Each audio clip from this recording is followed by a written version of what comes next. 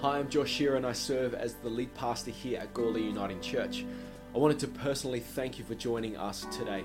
We exist as a church to see lives transformed with the good news of Jesus.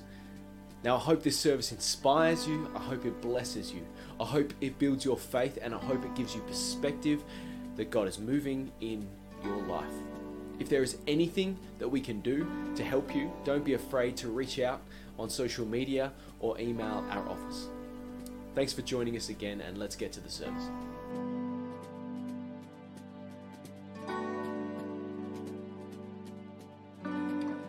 You know, I've often been intrigued by history. I really love looking into my family history, and while I haven't for some time, I can actually spend quite a lot of time on Ancestry, trying to trace back where everyone fits in.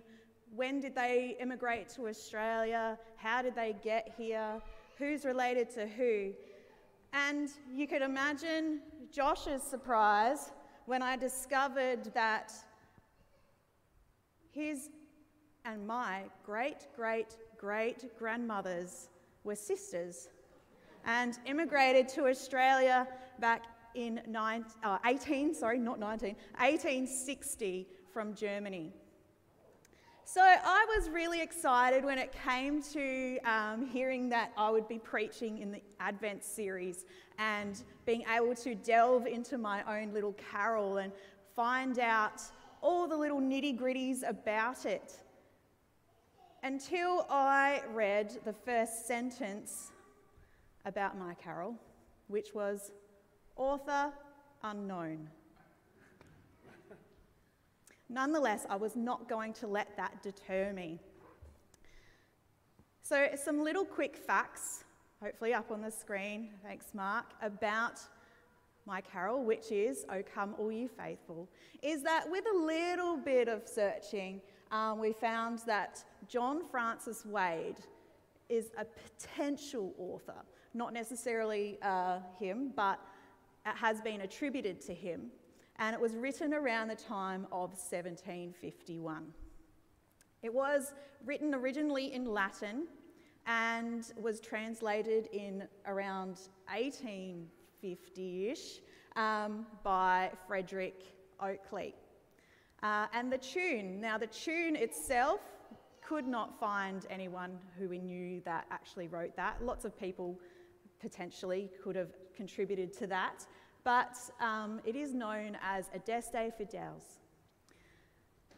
And just a little quirky point I just wanted to add was that it has potential Jacobite links, but I won't get into that because that's a whole nother story, I think. But yeah, before we get started, won't you pray with me, church? Heavenly Father, you have gifted us over time with so many wonderful musicians and composers who have taken the time to celebrate your birth in some amazing carols and hymns. So Lord, while we have a look today at "O Come All Ye Faithful," would you help us to keep in mind that this song has been written to glorify you, and that you are the centre of all the songs that we sing, and they all point to you. Amen. So, the band is going to play just the first verse and don't look so sad. The first verse and the chorus, and then at the end we will sing the whole carol. So, would you take it away, guys? Do you want me to move that? I'll stand over here.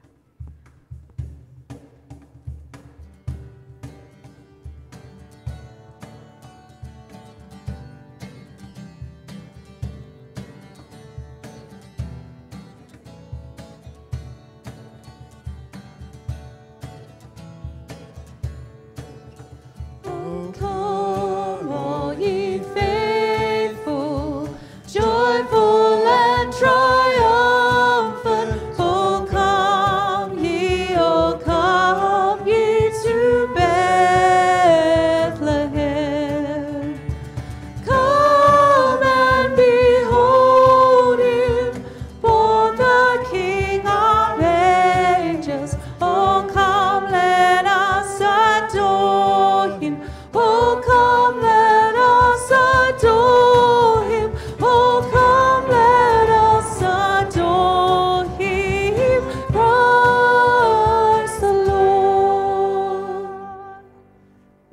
could tell you all just want to keep going, but thank you, everybody. So here at Gawler Uniting Church, we have been and continue to focus on making our church a welcoming place for those who do not yet know Jesus. So if this is the case, what do we do with the first name, with the name and the first line, "O come, all ye faithful"? It seems a little bit exclusive, doesn't it? Because it's talking to the faithful followers of Christ. And so while it does seem exclusive, it's designed to be. This line is a direct call to all Christians, a reminder to all those faithful to Christ to remember the reason for the season. If we look at Psalm 30, verse 4, the psalmist calls us to sing the praises of the Lord, you, his faithful people. Praise his holy name.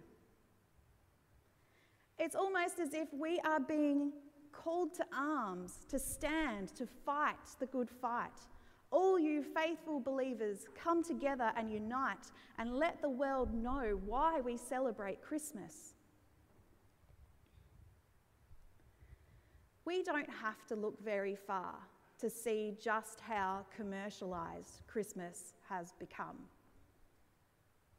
While it isn't true, it has been commonly believed that the reason Santa wears a big red coat is because of the marketing campaign done by Coca-Cola. And apparently, as the myth goes, prior to this marketing campaign, Santa wore green. And remember, it isn't true, but it's this big myth and all to do with the advertising campaign that people have come to accept this as truth. However, long before Coca-Cola decided to open happiness, Santa, or as we also know him as Saint Nick, he was often depicted as wearing green or brown and red. But the fact that this misconception exists is due to the extensive marketing campaign that exists around Christmas. And this is just one example. So it is really quite essential that we as Christians rally together around Christmas time to declare the truth about Christmas and the fact that the joy and the hope that are hallmarks of this festive season, they are present because of the birth of our Saviour. So we need to reach out to our community and make sure that they are aware of this.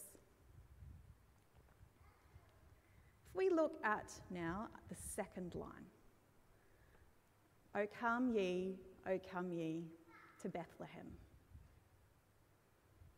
What's so significant about Bethlehem, apart from it being the birthplace of Jesus? Why did it happen to be that Bethlehem was chosen to be the spot where he was born? If we read the story, we know that Joseph and Mary had to go there because Joseph was part of that family that came from Bethlehem to be counted in the census that was running at the time. But surely, if Jesus was to be so great, wouldn't he have been born in somewhere of more significance? Like Jerusalem? Jerusalem is where the temple is. So wouldn't it have made more sense for him to have been born there?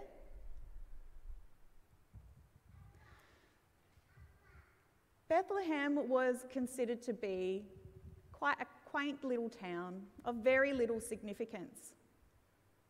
though, for history buffs like me, you would know that it has played numerous roles throughout the narrative of the Israelite nation.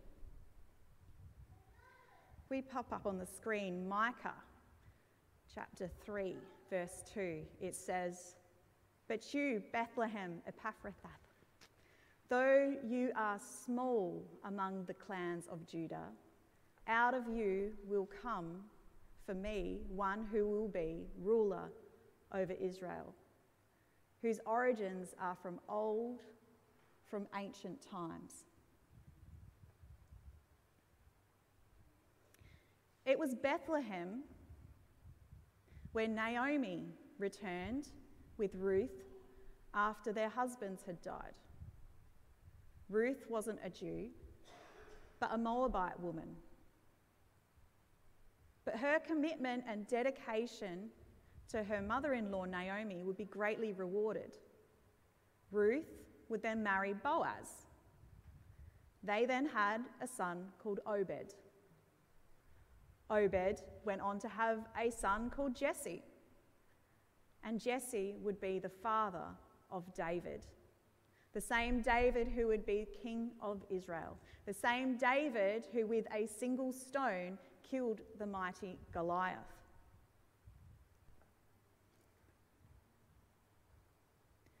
Now, David's little story, how does David fit in?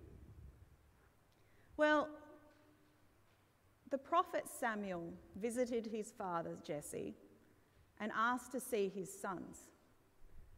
See, God had told Samuel that one of the sons would be anointed king.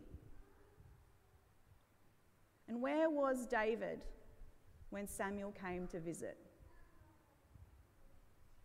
He was out looking after the sheep. He had been forgotten. He had been overlooked as the youngest son, thought to not be of any significance. But who would David become? The greatest king of Israel. So you might be asking, why are you telling me this, Mel? Another history lesson.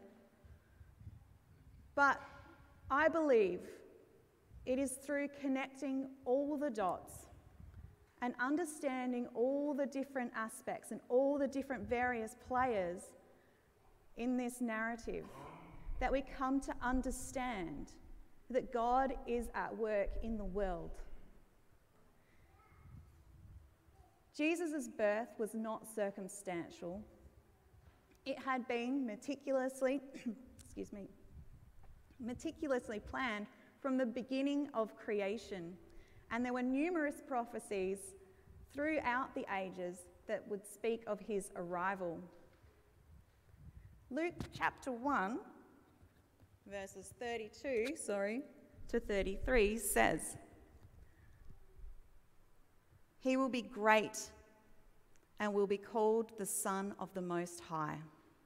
The Lord God will give him the throne of his father David, and he will reign over Jacob's descendants forever. His kingdom will never end." No part played in the narrative that led up to Christmas is insignificant. No one in all of the story leading up to the birth of Jesus and then his death was insignificant. They were all selected and chosen by God to play a very important role. So if God is at work in everybody's life, it doesn't matter how small or insignificant you might feel. God is at work in each and every single person here today, and in every single person out there in the community. God is actually known for turning our preconceived ideas upside down. We think that he's going to work he is at work in leaders and significant people throughout the world. We think that you've got to be rich and famous for God to use you. But no, history and the Bible and the narrative that we read tells us that it doesn't matter who you are, what you've done, where you've come from, God will use you.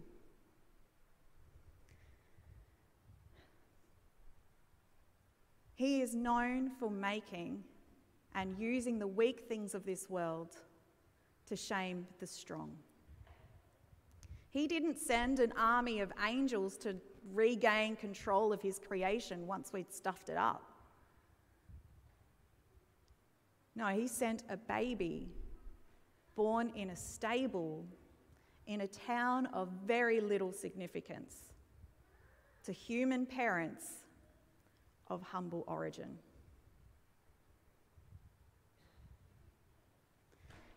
If we jump forward to verse 3 of Christmas Carol, we've got, "See how the shepherds, summoned to his cradle, leaving their flock draw nigh with holy fear, we too will thither bend our joyful footsteps."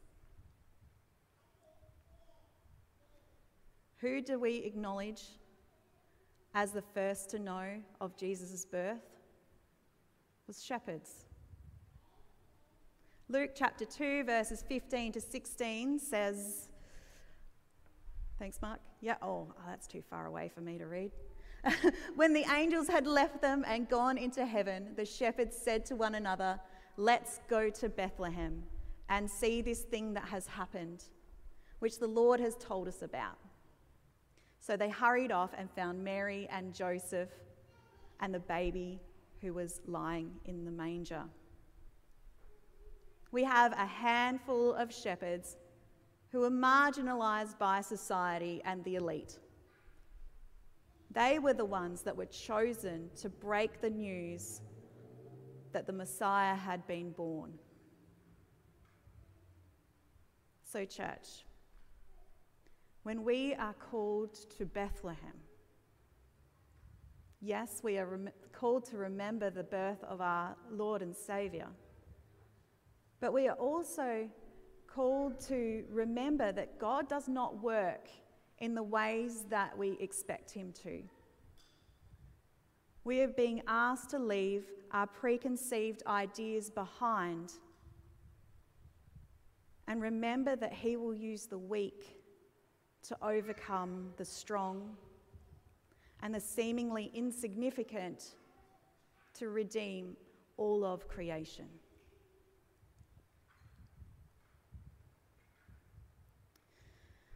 Looking at verse 2, we have true God of true God, light of light eternal. Lo, he abhors not the virgin's womb. Son of the Father, begotten, not created. If you are familiar with church liturgy, you might recognise that some of these words are borrowed from somewhere, otherwise known as the Nicene Creed, which expresses succinctly our faith in the Incarnation. So I've got to underline there. Sorry, it is a little bit small. We've got in the middle there, "We believe in the Lord Jesus Christ, the only Son of God, eternally begotten of the Father, God from God, light from light, true God from true God, begotten, not made, of one being with the Father. Through him all things were made." This verse points us directly to who Jesus is. He is one with the Father, and he was present from the very beginning. If we have a look at the beginning of John's Gospel, we read, "In the beginning was the Word, and the Word was with God, and the Word was God. He was with God in the beginning. Through him all things were made. Without him nothing was made that has been made." So the verses are all biblical. They all align with what we recognise as being the truth about the incarnation of our Lord Jesus Christ. So the plan to redeem creation shifted up a gear when Jesus was born on earth. He became both fully human and fully God. And if we return to the Nicene Creed, we read that for us and for our salvation, he came down from heaven, was incarnate of the Holy Spirit and the Virgin Mary, and became truly human. But to be honest, there is one line in this verse that bothers me. It is, "Lo, he abhors not the virgin's womb." What is with that sentence? It bothers me. What is it really trying to say? Abhor. It's a word in English that we don't use all that too often. But what it means is to regard with disgust and hatred. It's a really strong word. To abhor something is you really find it quite distasteful and you don't want anything to do with it. And there's the double negative in there too, so it sort of makes it quite a real confusing sort of sentence. If we were to rephrase and sort of twist this around a little bit, it would read something like, "Look, he is disgusted with old women's reproductive organs." I'm surprised there hasn't been a public outcry against this line. I mean, why hasn't it not been cancelled? However, we can interpret this line a little bit more nicely. While the term abhor, in my opinion, is a bit extreme, when we consider that Mary was a virgin, we can interpret this as her being considered pure and untainted, and it feels Old Testament prophecy. But was God being risky when he considered the use of someone who had not previously had children? Mary, being a virgin, has no proof of her fertility. So was God taking a gamble on using Mary as the woman who would bear his son? I think not. Because if we look back and we remember Sarah, the mother of Isaac, we remember Hannah, the mother of the prophet Samuel, and we think of Mary's cousin Elizabeth, who was the mother of John the Baptist, we already know that it doesn't matter. There are women who had tried for years and years to have a child, and God was gracious and gifted them the birth of their sons. So we already know that it doesn't matter to God. He is already adept at making sure that the birth of children occurs when it is according to his will. So if we have a look at the original Latin of this sentence, it says, "Gestant puellae viscera." You know how much I had to practice that? So, which translates to "carried in young girl's womb." Now that sounds much nicer than abhorring something. Carried in a young girl's womb. It appears that the translation, things got lost in translation from the Latin to the English. But there are, with a bit of Googling and having a bit of a look around, there are many other versions of this hymn. Some have different suggestions for this line, which I perhaps prefer, which includes like, "Born of a virgin, a mortal he comes," or "Born of a virgin, to earth he comes," or "Lo, he comes forth from a virgin's womb." So much more nicer than abhorring something. But I will let you ponder what you think. I've had my 2 cents on that topic. The final verse I'm going to have a look at is verse 4, where we look at our angels. We have sing choirs of angels. Sing in exultation. O sing ye, all bright hosts of heaven above.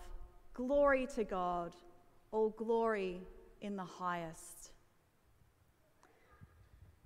One commentary I read about this carol rates the carol quite highly on its biblical message. However, I felt that the accuracy of the message was tarnished by the inclusion of the angels singing. According to Luke 2, verse 13 to 14, it says, "Suddenly a great company of all the heavenly host appeared with the angel, praising God and saying, 'Glory to God in the highest heaven, and on earth peace to all whom his favour rests.'" It is clear when we read that there were a multitude of angels praising and exalting Jesus. Though there were heavenly hosts present and they announced his birth, Scripture does not clearly support the fact that they were singing. The author of this particular commentary focuses, and I guess I'm at risk of doing that because I didn't like the word abhor, but he got stuck on the fact that it says saying and not singing. However, it does say that they were praising. Now, we associate praising a lot of the time with singing, but there are so many different ways that we can praise God. It doesn't have to be just through singing. For example, we could be lifting our arms, declaring our dependence on him. We could be bowing, giving reverence to God in recognition of his holiness and sovereignty over everything that lives. We could be shouting, lifting our voices and praising God with all of our might. We could be singing and playing instruments, expressing our joy in God's presence. We could be celebrating, boasting, raving about it, expressing our love of God through physical motion. So in my mind, when we see the heavenly hosts bursting forth, I envisage all of those things happening. I envisaged all the dancing, all the singing, all the shouting, the bowing, the lifting of arms in jubilation over the birth of our Saviour and Lord Jesus Christ.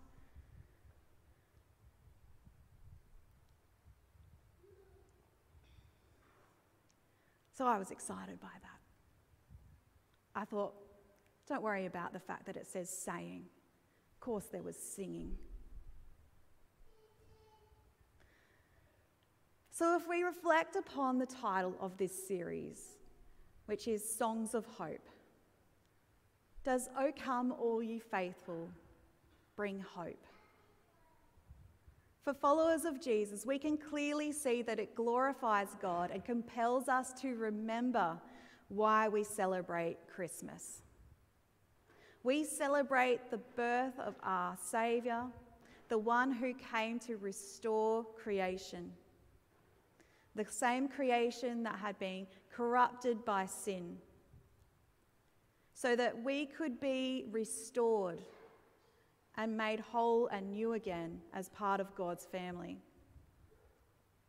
And the chorus urges us to pay attention and focus on Jesus and praise him, especially with all the repetition of "O come, let us adore him, Christ the Lord."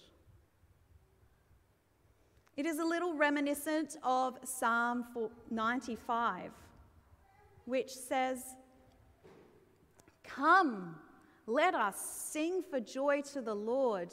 Let us shout aloud to the rock of our salvation. Let us come before him with thanksgiving and extol him with music and song. For the Lord is the great God, the great King above all gods. We are called to join the angels and declare that Jesus Christ is Lord. And for those who do not know or understand the true meaning of Christmas, the references to Bethlehem, angels, Christ, the Virgin Mary, all point towards Jesus. And if there are aspects of the Christmas story that you do not understand, I encourage you to ask. Ask myself, Josh, anyone on church council.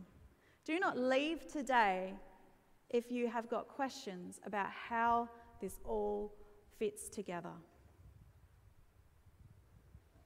So at the beginning of the message today, I referred to the fact that the first line and the title of our hymn today calls upon the faithful followers of Jesus to act, to boldly proclaim the triumphant arrival of the King of Angels. We are therefore charged with the responsibility to make sure that the others around us know the truth and join in our ranks to declare Christ the Lord. So apart from singing the carol, what are you going to do this Christmas as a faithful servant to point the way to Jesus? Perhaps you could personally invite someone to one of our Christmas activities. I'll suggest now, perhaps, going out to Sandy Creek to the Nativity, since the gingerbread night is already sold out. How great is that? Or perhaps the Christmas services. We've got so many going on in our congregation. It's truly fantastic. So I encourage you, don't just send a message or text someone or just put a flyer in the letterbox. Actually, personally ask someone. I dare say that they will say yes. So either way, my challenge to you is to make sure that the people around you know why you are celebrating Christmas. So I pray that you would then go out and joyfully and triumphantly declare this Christmas that Jesus Christ is Lord. Let us pray. Heavenly Father, we give you so much thanks and praise for everything that you have done in our lives. Lord, there is nothing that you leave to chance. There is nothing that you do that happens by accident. You are at work in everything that we do. So Lord, this Christmas we give you thanks and praise for sending your Son Jesus, who ended up dying on the cross so that we could be restored and be called children of God. Give us the courage to go out and tell people the good news that comes at Christmas, so that more and more people will know who you are and be at peace, knowing that you are there for them. In your name we pray. Amen.